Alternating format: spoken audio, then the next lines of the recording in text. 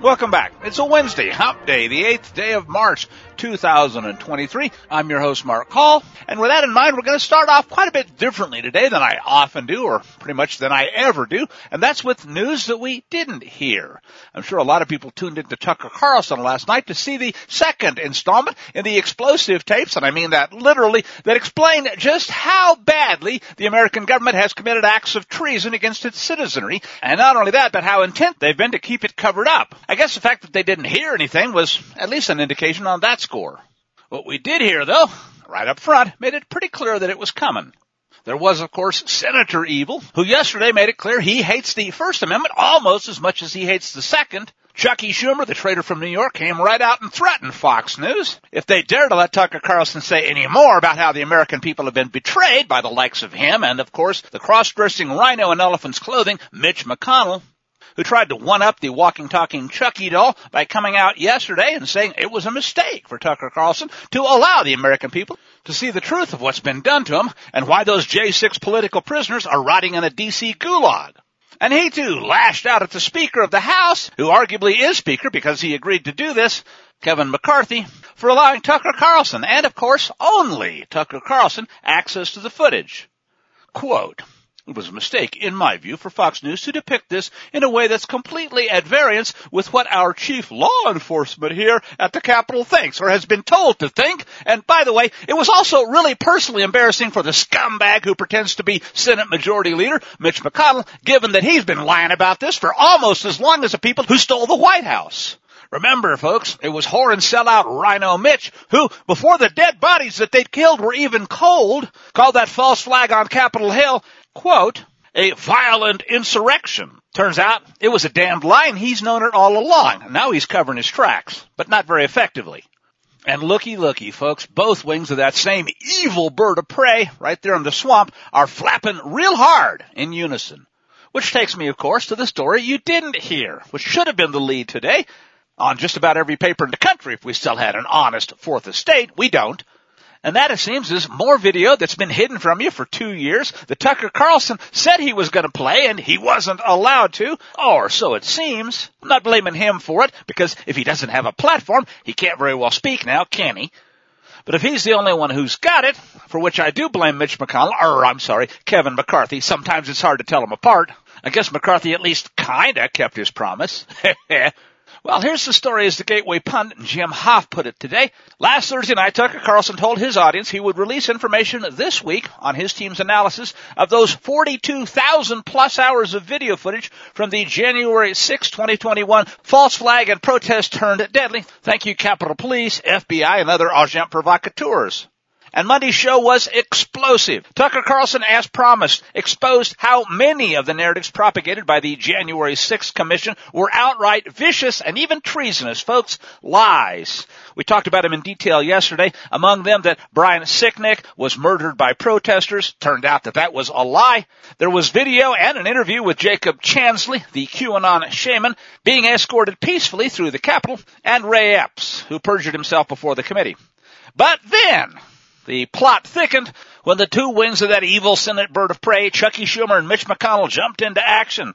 These narratives cannot be disrupted. We will not allow the truth to be aired. Schumer went to the Senate floor, says the piece, and threatened Tucker Carlson and Fox News for daring to show the American people what really happened, and they must be kept in the dark and treated like mushrooms. Mitch McConnell sided with Schumer and against the American people, and Tuesday night's show, it seems, was watered down quite a bit. Tucker Carlson didn't release any explosive video. His interview with a Capitol Hill police officer was interesting, says the piece, but certainly subdued. And there were no big reveals on the show last night. Hey, 42,000 hours? We know a lot of stuff that's in there. And he couldn't find it, even knowing when and where it was? At least, and I think we already know the answer, he wasn't allowed to show it. Investigative reporter Charlie Atkinson tweeted out that the show plan was changed. Tweeting, "From what I can gather, the plan to air more January 6 tapes on Fox Tuesday night changed. There must have been some battle behind the scenes, but they should have been addressed explicitly on the program rather than just pretending to ignore it."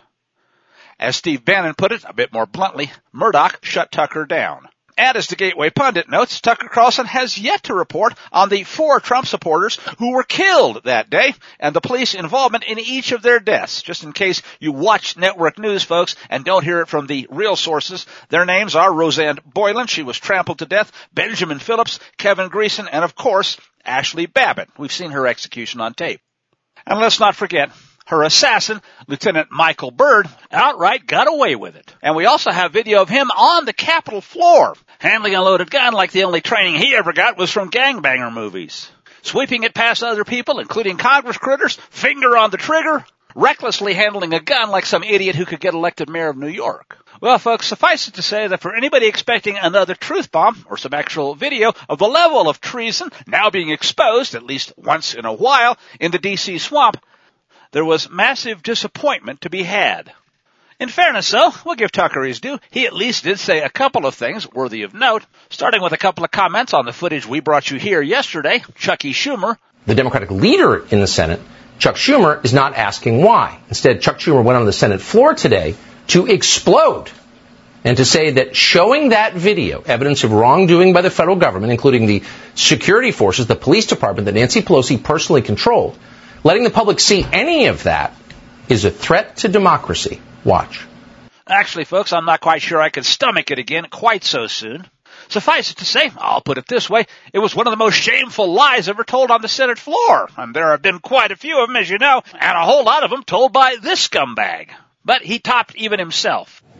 I don't think I've ever seen an anchor treat the American people and American democracy with such disdain. There's nothing that shameful that has ever appeared on American television in the history of the medium. And so, on the basis of that, the self-evident outrage of showing the public video that it paid for and has a right to see, Chuck Schumer called for the censorship of that video. Any information, and he did not dispute that it was accurate, that damages a storyline his party constructed and used must be squelched. And Schumer was explicit on that point. Because that video contradicted lies told by the Democratic Party, Liz Cheney and Adam Kinzinger, Chuck Schumer demanded that our bosses pull this show off the air. And here, folks, I have to note, no, they didn't pull Tucker Carlson off the air. That might have even been too blunt, even for the likes of faux news to try to get away with. Some of us, of course, would have immediately pointed to Chucky anyway, and even he couldn't have that. But they certainly seem to have blunted or even suppressed most of the important part of the message. He's going to come back tonight with another segment. Fox News should tell him not to. Yep, certainly looks like they did. Fox News, Rupert Murdoch, tell Carlson not to run a second segment. Yep, looks like Roger Wilco, message received. Hey, you can count on us. Conduct like theirs is just asking for another January 6th. And you can guess who will end up in the gulag next time, right? It's a threat to democracy. Pull him off the air. A couple of obvious observations. You don't often see the Senate Majority Leader openly call for censorship on the floor of the Senate as if that was totally normal and didn't contradict the spirit and the letter of the First Amendment. But, of course, it does.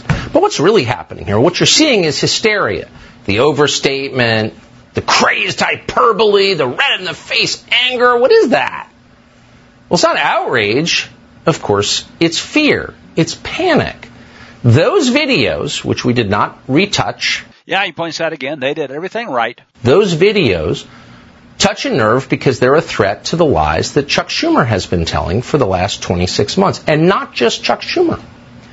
We should also tell you that Chuck Schumer, the Senate Majority Leader, was joined in this outrage by the Senate Minority Leader. And that would be a Republican, Mitch McConnell. All right, well, if you say so, Tucker. And they were joined by a cascade of other Republicans. Tom Tillis from North Carolina, Mitt Romney from Utah, all sharing the same outrage. All flapping in unison, all reading from the same script. And from this we learn two things. One, you're getting close to what they really care about. And you have to ask yourself, why? Why is it so important that they would degrade themselves by telling such obvious lies and calling for censorship? Why? What are they trying to protect? That might be worth exploring, and we plan to. Quick answer, folks. They've all committed treason, and remember what the penalty was for that if we still had a constitution. And the second thing that we learned from this is that they're on the same side. The Senate Majority Leader joins the Senate Minority Leader. Tom Tillis, Mitt Romney. They're all on the same side. So it's actually not about left and right. It's not about Republican and Democrat. Here you have people with shared interests. The open borders people. The people like Mitch McConnell who are living in splendor on Chinese money. The people who, underneath it all, have everything in common are all aligned against everyone else. And that, of course, means you. That means every American who's ever read the Constitution and knows what form of government we have, okay, or maybe had, whether Chucky Schumer does or not. They kind of outed themselves. They sort of showed their membership cards and whatever club this is to the public. It's a big club, and you ain't in it. You and I are not in the big club. And finally, before we move on, I do have to note what the Gateway Pundit made a big point of in their reporting.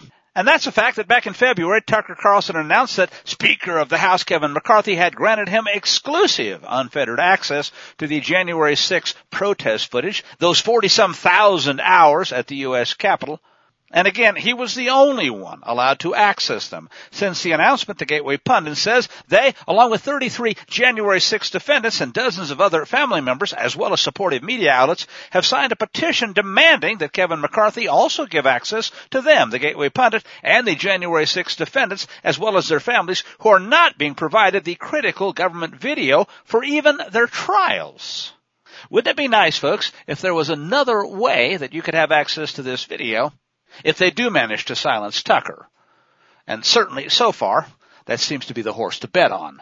The whitewash, however, would not be complete without at least a couple of words from the official spokes-idiot for the most criminally evil and senile regime in American history, Karine Jean-Pierre, asked about the Tucker video that wasn't completely suppressed, said this. The president has been very clear. January 6th was the worst attack on our democracy since the Civil War. And we should be focused on making sure that never happens again. Well, maybe we should be, but she's not talking about the theft of an election. This next one certainly sounds like a related item, again from the Gateway Pundit, this time Christina Layla. The Biden regime has retaliated against yet another person seeking truth. In this case, it's Elon Musk. They've demanded that he identify Achtung, all the journalists given access. No, not to the videos they certainly don't want you to see from the Capitol, but the Twitter files that were supposed to have been kept under wraps too. In a major attack on the First Amendment, begins Christina Layla, the Biden regime is now demanding Elon Musk explain why he gave journalists access to actual news information in the form of the Twitter files. And of course, the Biden FTC has retaliated against the billionaire, demanding he provide the names of the journalists and other documents that once upon a time would have been protected by what we used to call the First Amendment. The FTC wants to put Elon Musk under oath. Maybe they think in his case that'll actually make a difference. And as the Wall Street Journal put it, the FTC has demanded Twitter, Inc. turn over internal communications related to owner Elon Musk, as well as detailed information about layoffs, citing concerns that staff reductions could compromise the company's ability to protect users, as if they gave a blankety blank about that. Who are we kidding? This is from documents viewed by the Wall Street Journal. In 12 letters sent to Twitter and its lawyers since the October 27 takeover of Twitter by Elon Musk, the FTC also asked the company to identify all the journalists granted access to company records. I wonder if anyone will dare use the term hit list.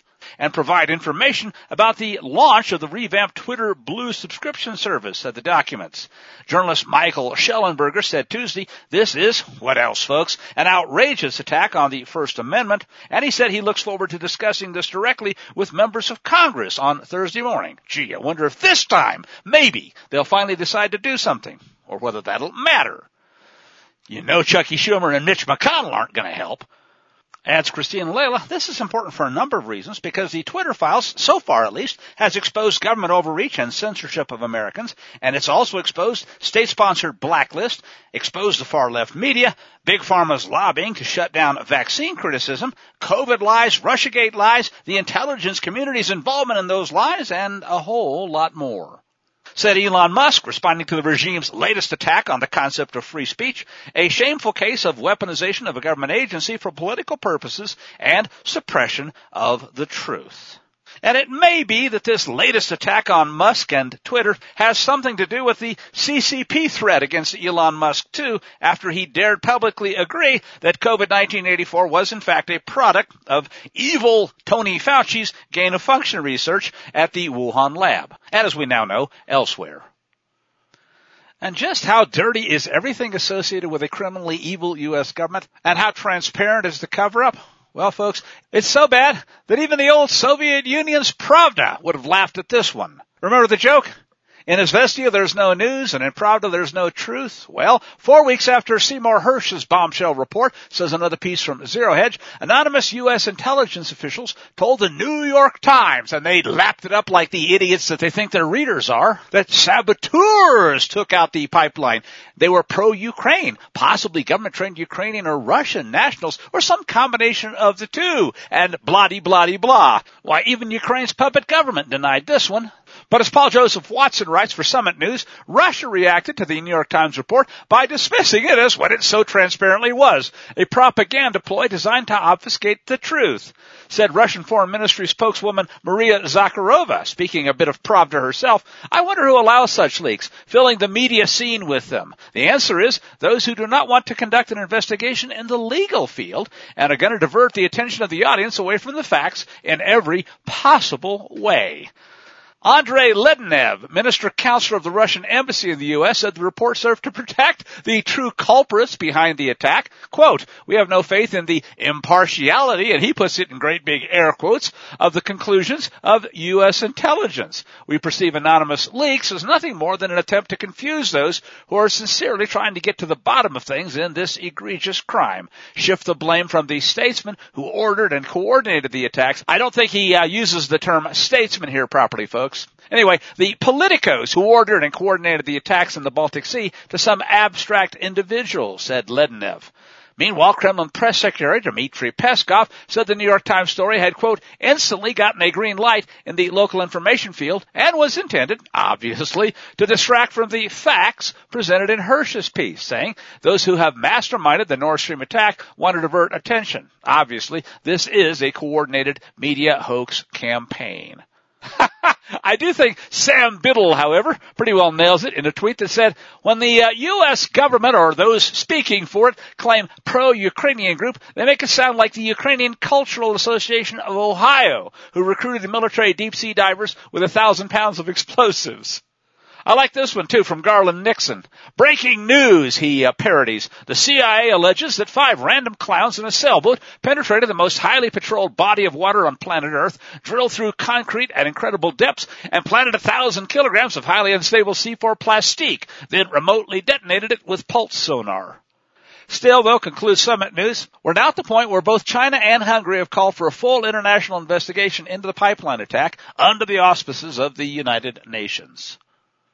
There was a good-sized mini-panic in the crooked casinos yesterday after Jerome Powell threatened to nuke the economy with interest rate increases until nobody can see straight, much less pay off the utterly out-of-control, unmanageable debt. The Dow was down well over 500 points, S&P off over 1.5%, and so forth. This at Zero Hedge's summary, after a market rout was sparked by yesterday's warning from Fed Chair Jerome Powell that the pace of interest rate increases might need to re-accelerate. Said J.P. Morgan's Bob Michel, a Fed reversion to 50 basis point hikes would be pretty confusing, as Zero Hedge notes that money markets are now pricing in U.S. interest rates to be above 5.6% later this year, and Rabobank strategist Jane Foley told Bloomberg we'd be foolhardy to expect we can't reach 6% on Fed rates. Dr. Ron Paul, who has pretty good cred in Austrian economics himself, wrote a piece entitled The Federal Reserve's Magic Trick, Big Tech, and said, now you see it, maybe soon you won't. Over the last year, he begins, the seeming ability of stock values of many technology companies to keep rising forever has met resistance. This was true even for the major technology companies known collectively as Big Tech. And during the last 12 months, Meta, parent company of Facebook, WhatsApp, and Instagram, along with Amazon and Alphabet, parent company of Gulag and YouTube, have all suffered layoffs and big declines in stock prices. These were the result of both bad decisions and changing market conditions. For example, and he cites a number of these, The end of COVID lockdowns obviously reduced demand for Amazon's delivery service. And also, an increasing number of people are leaving Facebook and other meta sites for newer socialist media platforms. Many of those use social media for political organization, education, or discussion, and they're abandoning Facebook and YouTube for sites like Rumble, the kind of sites that don't deplatform individuals for sharing opinions and news that displeases the woke bureaucrats and politicians. Still, though, he says the magic in this scenario, the Federal Reserve itself, played a major role in big and in medium and even small tech's rise and fall. He quotes technology writer David Streitfeld, writing in the New York Times, who recently examined how the Fed's 2008 market meltdown related policy of near-zero interest rates, which led many investors to throw money at tech companies. And in many cases, these investors wouldn't have bought tech companies if the Fed hadn't distorted the signals sent by interest rates, which are all about the price of money. Basically, he said, the expansion of the Fed's balance sheet thanks to quantitative easing or money printing to infinity helped create a tech bubble, and now that the Fed is raising interest rates, although they're still likely well below what they would be in an actual free market, the tech bubble is being popped as investors are finally starting to see a more realistic view of tech companies' actual value, which is causing a painful but necessary correction. He gives an example, Carvana, the Amazon of used cars, which went from an $80 billion fiat valuation to a mere $1.5 billion, a 98% loss in just 18 months. Furthermore, the tech bubble enabled large companies to grow via mergers and acquisitions and resulted in many small and startup companies being able to attract investors with a promise of a big payoff from an acquisition. But now, Samuel Abwelsamid, principal analyst with Guidehouse Insights, has accurately summed up the tech industry's recent history, he said, for Streitfeld's article, quote, the whole tech industry of the last 15 years was built by cheap money. Now they're getting hit by a new reality, and they will pay the price. Says Dr. Paul, well, it's not a new reality. It's been with us since 1913 when the Fed was created, and it'll remain until the system collapses, or at least until Congress audits and hopefully finally ends the Fed. But if they don't, folks, rest assured, history ultimately will. I'll follow that up with just a summary of an article entitled Real Estate Bust 2.0 from the Great Recession blog. The commercial real estate tsunami, it says, has arrived. If you're a first-time home buyer, he begins in search of a home, rest assured, housing affordability, the balance between prices, interest rates, and income, has never looked this bad. The index, having dropped below 70, is literally at its lowest level ever. But when you get to commercial real estate financing, the situation is even riskier, and the impacts of the COVID lockdowns broadsided commercial real estate with huge negative impacts, which are now only compounding given interest rate increases. After all, if you've got a building that's already empty as a result of COVID, but just servicing the debt on it is getting more unaffordable by the day, you can see where the squeeze is. But let's wrap it up with a couple of comments from Gregory Mannarino via the Trends Journal and also King World News, who says the breakdown of the world financial system continues to pick up speed and energy, and it's by no means an accident. Over just the last few weeks, every single piece of economic data, without exception, continues to be even more negative than over previous weeks. Home affordability just hit that all-time low. Real wages, the amount of cash people are earning, weighed against continuing inflation, which is rising like a bandit, continues to drop. People are pulling their cash out of money markets and savings accounts at a record pace. More corporate layoffs have been announced. And on top of all of this, credit card debt, household debt, and personal debt burdens are at new record highs. Moreover, the global economy is contracting at its fastest pace on record. And maybe, folks, trying to burn down the world is having an effect on that score. Debts and deficits, says Mannarino, continue to balloon, and there's no end in sight. On top of all of this, there's war and the funding for war, which is expanding and growing. So all of it says the stage has been set.